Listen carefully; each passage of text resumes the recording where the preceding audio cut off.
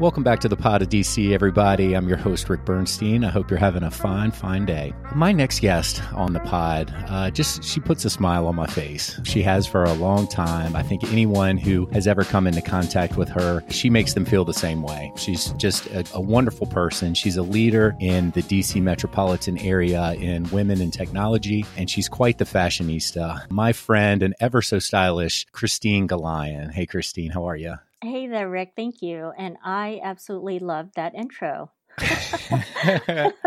I'm telling you, it's true. It's true. And you and I go back some time. We both went to JMU, which we're both very proud of. Go Dukes. Go Dukes. And we both ended up here in the DC burbs after college. We both were software engineers at Sprint after college.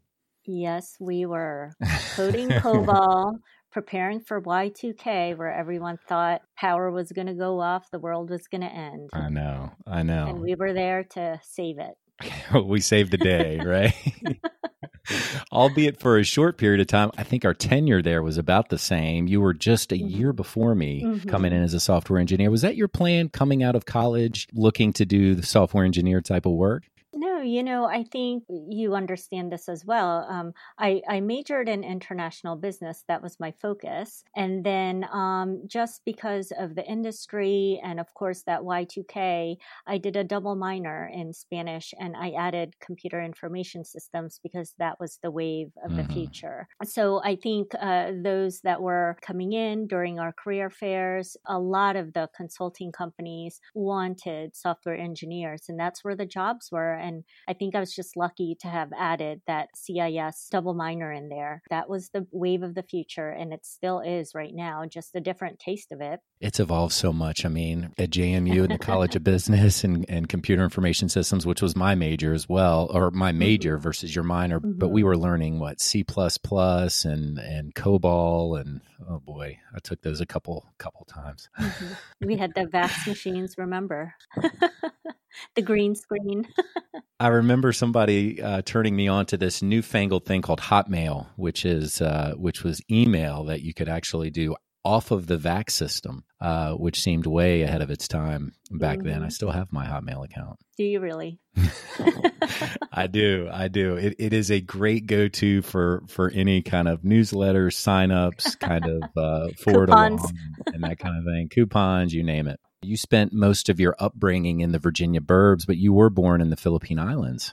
I was in Baguio City, which is north of Manila. It's in the mountain region. So a lot of the residents in Manila would venture up north to do their vacationing besides the beaches, since it was so hot in Manila. So that's where I grew up, in Baguio City. And you were there until about what age before you made it over to the States? I got to the States when I was 8 years old. What was it like as a kid, kind of in that early 80s time frame? Yeah, it was great. My mom has 4 sisters, so all her family were already in the U.S., so we were actually the last to get here to the States. But growing up there, it was so nice, just so pleasant. Still very small at that point in time, at least. That city that I grew up in was still pretty small. Catholic school, and it was just such a small town feel, even though we were in the city. I just remember I was there with both my grandparents. We also had a dog, which I love dogs, and I have not had one since the Philippines, so definitely missed that part of my life. It sounds like just a really pleasant upbringing there. Do you still have family in the Philippines, or is everybody over here now in the States? Yeah, most of my mom's side is here. My dad's side, most of them are still there in the Philippines, though I have not been back in quite some time. I think the last time I was there was 2006. Can you believe it? Okay. But my dad has been back. Yeah. 2 weeks, 1 week is just not enough when you're visiting family overseas. So you landed in Virginia, okay, as an 8-year-old. So we're talking, coming into kind of middle school, junior high, and then your high school years. Tell me a little bit about that period for you. Yeah, actually, we were in Pennsylvania for 3 years. So I started 3rd grade outside of Philadelphia. And then I started 7th grade in Virginia. And then what really brought you to JMU? What attracted you to that university when you were looking at colleges? What was important to you? Well, my sister went there, so that was kind of the doorway opened. It's just when you visit, you just feel like it's home. Mm-hmm. It was everyone was just so nice. I do remember the orientation and everything was so pretty. It's out in the mountains, just calming effect. It was just such a small town feel, even though, gosh, no longer it's a small town there. It's Yeah. definitely expanded. Everyone was just so nice and down to earth. And I think that's what I liked about it. Totally reflect those same sentiments too, because I felt at home immediately. My brother went to JMU, and so that was my inspiration behind going as well. What kind of activities were you drawn to on campus? I mean, there's so many opportunities coming in without the distractions of technology like we have today, and it comes up a lot on these pods about, wow, I just can't imagine college with the technologies that we have today and the social media and that kind of thing. Well, don't know if you remember Godwin Hall, but Oh, yeah, of course. that in Hillside, I started teaching aerobics there, old school aerobics. That was one of my kind of my part-time job, actually. It was great. And if you think about it, when we taught, it was with the tapes and we had to rewind them, rewind, fast forward, pause. And then when everything moved over, I think I was just graduating when the new rec center. Yeah, UREC. Yep. We were all in awe that there was a CD player in there. But I don't know. It's just you just remember meeting your friends, walking to places, having a good time. And when you sat down, you actually sat down and spoke to people. It wasn't let's sit down, let's check our phones, let's check Twitter or whatnot. It was just really good conversations. Even when you were walking somewhere or you were exercising, whatever it was full on conversations face to face, that human interaction that can never be, replaced. Yeah, agreed. And it was really through those types of interactions and those connections and networks. I mean, for me, that it was kind of this manual assembly of contacts and then, of course, performance, academic performance and all that led me to ultimately interview with Sprint. And that's who I got an internship for. How did you land at Sprint as your first job out of college?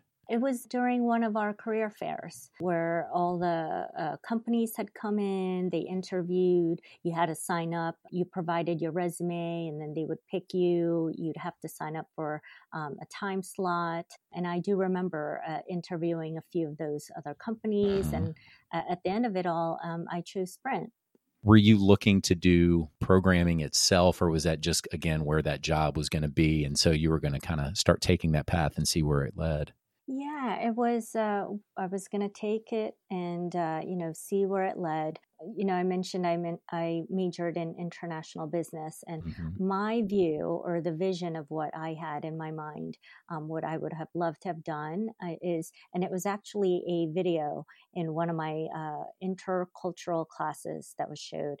And my vision was traveling all over the world, sitting down, having dinners and events with international clients. But I think entering into this information systems world, technology, it was such a great foundation because I can still do the meeting with clients internationally, but now I do have that technology background in my pocket so that I can talk to it freely with clients. And luckily enough, after that software engineer stint in Sprint, I landed a role with a small private cybersecurity firm, and my territory was Central America. And so my vision kind of came to fruition when I, met with different clients, spoke the Spanish that I minored in, but still talked about technical terms, cybersecurity. I think no matter what you choose, it somehow, whatever vision that you had, as long as you continue to work on it, it'll come. Right. It'll come full circle. Just like you. I mean, you majored in biology and now you're kind of in health, right? Oh, yeah. Yeah, it does. It does come full circle. Exactly that. I mean, there's been some reinventions along the way. Mm-hmm. And I think the way the technology has evolved itself, it's hard not to Right. evolve or take on maybe a hobby or something on the side that you enjoy and incorporate that professionally. Yeah. Again, I wouldn't trade the opportunities that technology provides us today. Provides us so many professional related types of opportunities, the freedom and the convenience, and wherever you are in the world, the ability to be productive and to connect and that sort of thing. But my concern has been with the evolution of technology, the replacement of that one-to-one type of communication that you talked about. So cybersecurity, you kind of hit that after that stint at Sprint, and that's been something even up to today that you're practicing with a lot of blue chip organizations and companies that you've worked with along the way, Verizon, IBM. How has that evolved as a market and kind of your role within cybersecurity? Yeah, I absolutely love cybersecurity. I'm so lucky to have fallen into it. So when I had first started, it was the chatterbox scuttlebutt, was, have you heard of this cool thing called a firewall? um, and then, a few years after that, it was, have you heard of this cool thing called penetration testing? Now, gosh, it's that times so many things. It's evolved exponentially. For some reason, I love it. Technology, and now they're adding artificial intelligence into it. I just feel like all the different realms of technology is now kind of coming together. It's just really exciting. We were there for Cobol. We were coding, and and what we were doing. I remembered when I had first started. Because what we were doing, remember, was we were working on billing statements, right? Mm-hmm, that's right. Yeah. Traffic processing systems. When I told my friends that I TPS. worked on TPS reports, and Office Space had just come out right around that 99 time frame. I mean, when I saw that movie, exactly reflected pain that I felt day in, day out in that cubicle. Yes. Yes, TPS billing. And I had remembered someone said, yeah, well, we're hoping that the billing isn't just for the phone, but we're hoping that Mm-hmm. when technology advances, they're going to get the internet where you can watch videos, plus you can talk on the phone, plus you can talk and have traffic email. And I thought, all that in one system, good luck, haha. But I know. oh my gosh, I know. Isn't it look at funny? where we are now. All that in one little pipe, and now it's wireless. I know. Yep. Ion, Sprint Ion, the integrated on-demand network or something Yes. like that. Oh my goodness, yes. That's right.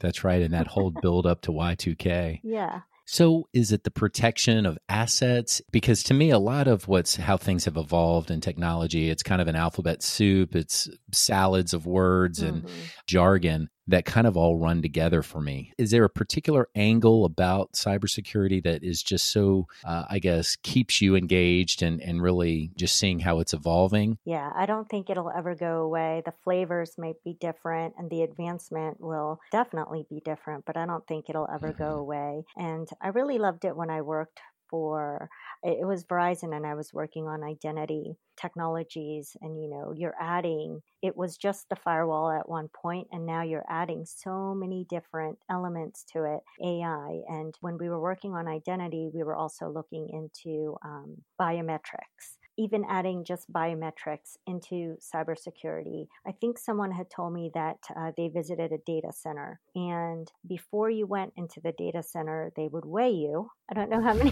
people really like that, but they would weigh you so that when you came back, if you weighed differently, they knew that something was off. Maybe you took an asset that you shouldn't have. Interesting. But you're adding such creativity into technology that's supposed to be just bits, right? Ones and zeros, and putting such creativity to it. And I think just that that combining of the two is so cool. That's interesting. I never thought about it in that way. Even apart from cyber technology, you have, holograms out now that you only saw in Star Wars movies.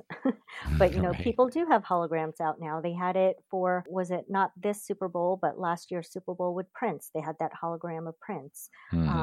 it's just really cool stuff that technology can offer. And it's just unfortunate that you do have those bad guys, and that's why we need that cybersecurity. But for the goodness of it all, and even just the cancer research, the advancement that technology can have in the medical field, it's just so cool. You have kind of a mantra of inspiring girls and empowering women. And Yes. technology has never been an industry, at least traditionally thinking, a heavy associate ranks on up through leadership as far as women. How has that evolved over time since just in the last 20 some years that you've been out of college and started that job at Sprint? I don't know what the previous statistics are, but at least at this point in time, women make up, of course, 50% of the workforce, but only 25% of them hold positions in technology, which is kind of conversely, it's the fastest growing space in the employment sector. So I think that's why there's such a growth in, women in technology groups. You see so many, even if you just scroll down on LinkedIn, companies now have their own women in science or women in technology medicine space, because it is something that's really important. Like I said in the beginning, this is the future. Even if you are an accountant, you're still using an Excel spreadsheet, or even if you're in marketing, you're using a lot of the HTML coded applications. You're still using technology no matter what. It's the wave of the future. And we want girls to be able to participate, to become those leaders, the future physicists, engineers, whatever have you for the future, because that is that space that we have. That is that landscape that we have looking forward into the future. Yeah, and you've really taken that a step further in being very active with a nonprofit organization called Women in Technology. Tell us a little bit about that organization. I'm so lucky to be part of this organization. So it is a professional networking organization based in the DC area. A lot of people think WIT is a national organization with different chapters, but Women in Technology DC, it's its own organization. We were founded 26, actually now I think it's 27 years ago. And the president, the founder, she was the only woman coder in her company. And that's why I think she decided, let me see if there are other women in this technology arena. And then it evolved from there on. And our motto is advancing girls and women in the fields of STEM from the classroom to the boardroom. And we do just that. So we do have programs, events for girls in technology as well as women in technology, all the different ages. We have various programs, mentoring programs, networking programs. And even though now with COVID and this virtual world that we've had successful events where it's virtual. And I think that just shows that it's really needed to show girls and women that you do belong in this space, and there are other women who are successful in this. There's no reason why you can't do it or can't join it.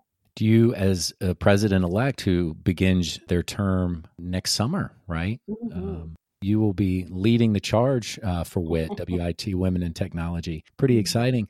I'm sure you're thinking of some of the creative kind of angles too. Do you think a lot of it boils down to just marketing of technology to women? Is that something that you would take on as your time as president-elect? Yeah, absolutely. I think when we were graduating from college, at least the way with my upbringing and just our generation, I think it was, this is what you do, and you're going to do that for a long time, and then you'll retire from it, and then you can do whatever your heart desires. But Right. I think with technology, you see a lot of people now where, okay, you enter technology, but you can do so many different things with technology. It doesn't have to be that coder. You have all these, when you mention fashion, there are so many applications and technology that goes into trying to find the perfect fabric or the perfect coloring. Gosh, it's so entrenched in so many different things. And so now, at least my mantra is that it's not just one or the other. You can be all these different things that you want to be. And I always use her as an example, but Allison Ferris, she won the Rising Star Award a few years ago for Women in Technology Leadership Awards. And what I loved about her, she's a coder for Microsoft. But a year before that, or 2 years before that, she won top 10 of Miss America. And now she's in London with Microsoft, but it's just whatever she was good at, she just kept doing it. And it wasn't that because she was in one thing, it deterred her from doing another thing. It was more with a mindset of, I'm doing this, but I can also do this, even though they might not always seem so, synonymous to each other, but I'm going to do it anyway because I'm good at it. So I think that's the message that I really want to bring forward is, hey, you can be in technology, you can be an astronaut, but you can be fabulous as well. And you are a woman about town. You and I have crossed paths at local events, charity events throughout the DC metropolitan area. And you've even served on a judge panel for the Miss America organization, the Miss World, as well as the Mrs. America organization. How did you get involved with some of those organizations? So the Miss Teen America and Miss America, along with Miss World, that was through a friend of mine who owns her own, it's like a pageant prep company. And I had met her through this one empowerment event and I volunteered for it. I did not know what to expect as being a judge, but a few days prior, she would give us the binder of resumes to look at. And I read these resumes and I thought, these girls are only, some of them are just teenagers. Some of them are just entering or in college. And I was flabbergasted. They have accomplished so much in that young age that they're in. It was just so amazing. From reading all of those resumes, you come into it, you meet them, and they're so well spoken, they're so eloquent. And these women, all they want to do, yes, they of course they want the crown, but the reason why they want that crown is because each one of them has a platform, and they want to use that crown to be a bigger voice for those who don't have a voice. They want that platform to be able to help the community and move and progress their platform forward. It is so amazing. Yeah, I've had a few conversations on the pod, but, offline being involved myself as well with the Mrs. America organization. And it really is so much about development, inner development, being a part of these pageants. And it was something that never really dawned on me. It's something that's so outwardly and so visual that people associate it with. Having interviewed and already, as well as future interviews with contestants and winners of these pageants, it's just amazing to hear how much they have really grown in the process. It was something, just a way to further develop themselves, even if it's just being on the stage and being a contestant and not taking the crown. Just getting to that point takes a lot. Right. And, speaking of technology too, 2019 Miss America, you've got Camille right now, who is, she won. Not only is she eloquent, well-spoken, confident, such a presence on stage, but, her talent portion was a science project. And now that her platform is really trying to involve more girls and women into the STEM field. So pretty much the epitome of the definition of empowerment for the STEM community.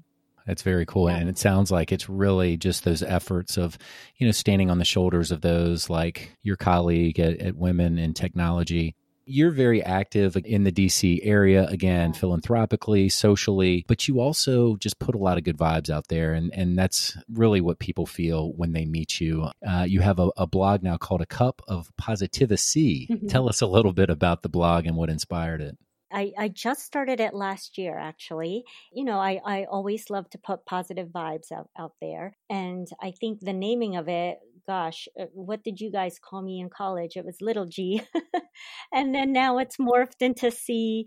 And so A Cup of Positivity, and the way that it's formed or structured, it's 3 cups per week.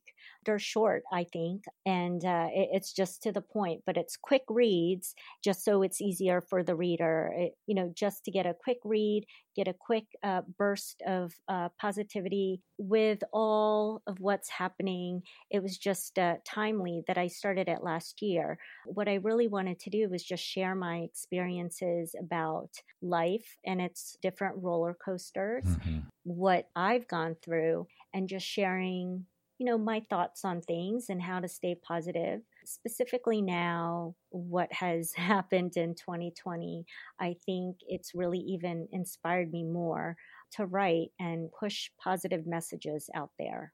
Do you feel like we are in that kind of unique position, being the age we are and the life experiences that we've gathered to really make an impact on things? Because my kids will grow up knowing that they wore masks and there was a pandemic where politically we just couldn't get along and couldn't come up with compromise. But we've seen that that's possible, that life isn't about wearing masks, and we can agree. We agree, the majority of us agree on more things than we don't. Yeah, absolutely. And if you think even of our parents, they've seen even more and experienced more. And I think it's just letting them know that everything is cyclical. And just like technology, it's the same thing, it's just a different taste. What's consistent is going to be your attitude in life and how you look at things and how you pick yourself back up through those downward moments. That's one thing that's consistent. And in just the past series of blogs, I talked about attitude of gratitude. Attitude is free.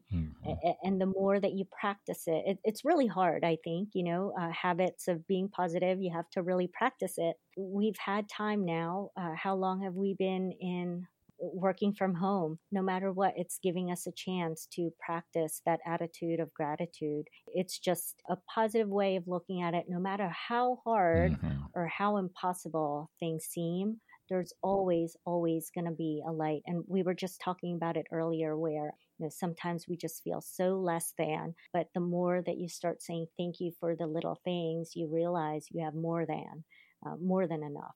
Absolutely. And how valuable that human connection is that we have, whether it's at public events or just spending more time with family and partners and significant others and that sort of thing. To be thankful for liking who you're with. You certainly learn to maybe hopefully see new things in your own family, spend some more time, learn some new things. I mean, we're always doing that, but that continuous growth over time is something that I think this experience has certainly provided us. I appreciate you putting out that positivity. It's something that whenever you and I cross paths socially and professionally and whatnot in the greater DC market, it's always such a joy being with you. I want to let others keep up with what you're doing as well. So the blog is A Cup of Positivity, so positivc.com, all one word. You have a public Facebook profile as well as an Instagram at Cristita, Crisgita. And of course, Cristine Gollayan on LinkedIn, Cristine Gollayan. So again, Cristine, it's been a pleasure having you on the pod today. And thanks again so much for sharing your story and all the great things you're doing in the women in technology field and community in DC. Thank you so much, Rick. Yeah, this was a pleasure. So that's it for today. I'm your host, Rick Bernstein. Thanks for listening to the Pod of DC. We'll talk soon.